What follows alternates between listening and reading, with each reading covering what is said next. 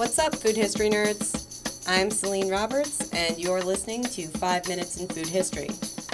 Iron City goes bankrupt yet again, and in order to save themselves, they have to find a way to pay their negligent water bills. Editor-in-Chief Charlie Deach has the details. This is the agony and the ecstasy of Iron City.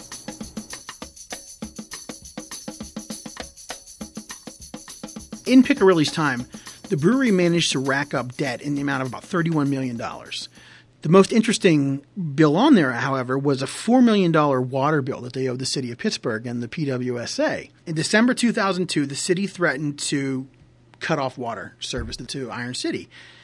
They negotiated a settlement for the water bill, and they started paying their water bills, plus the debt.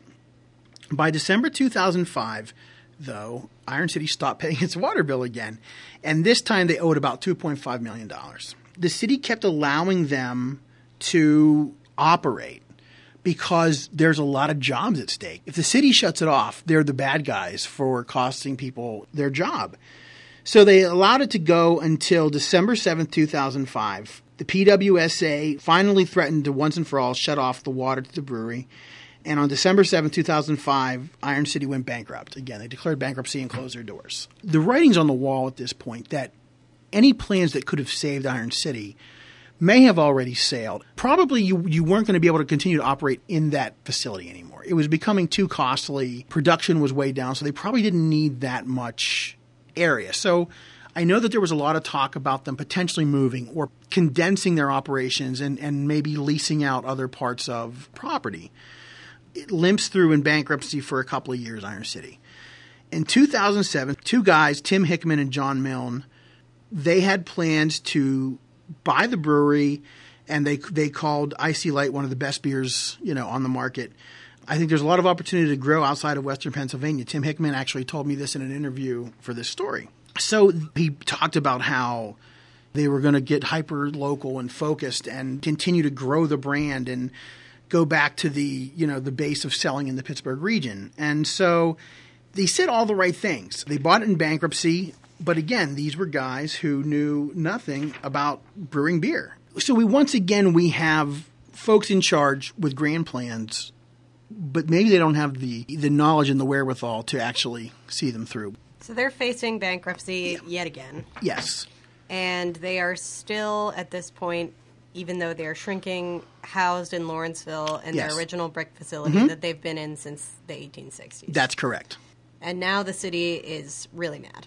The city is mad because, they were still owed $2.5 million in water bills. John Milne, he gave a $500,000 loan to the brewery.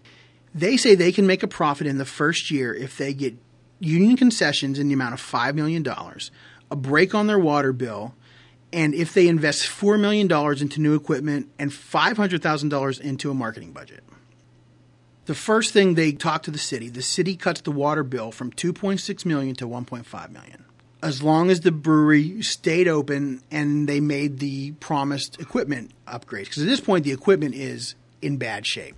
Aside from the break on the water bill from $2.6 million to $1.5 million, the URA, the city's Urban Redevelopment Authority, agreed to give them $38,000 to help with plant upgrades. And they were going to pay that out over a 3-year period of $12,500 a year. Because I think while they wanted to help out the brewery, they also knew that they didn't want to give them a whole amount of anything until they got what they needed. The union came to the table, and I talked to this great guy, this union steward named Richie Malter. Malter, of all things. That was his name. And Richie Malter was a third-generation Iron City brewing employee. His father and grandfather both worked there. He told me a story that he had his first Iron City beer at 15 because in his house they had he said we had two things to drink, water and Iron City. And so he was a diehard Iron City guy, and he worked with them up till the end. Richie Malter was and rightfully so, he was very bitter.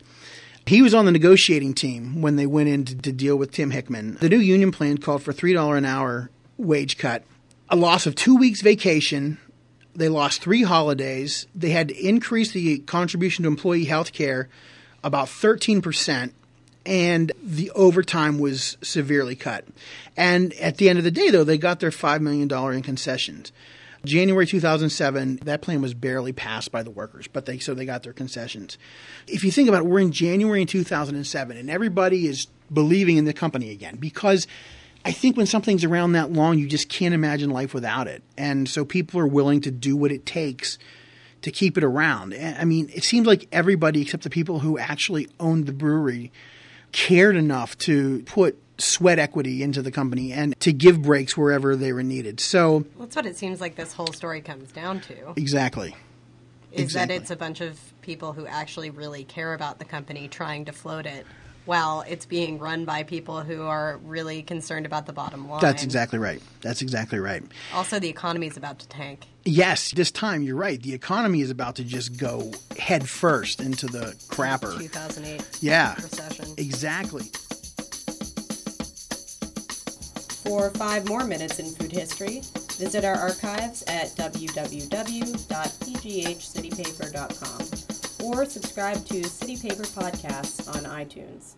Stay tuned for the final installment in our Iron City series, coming up in 2 weeks.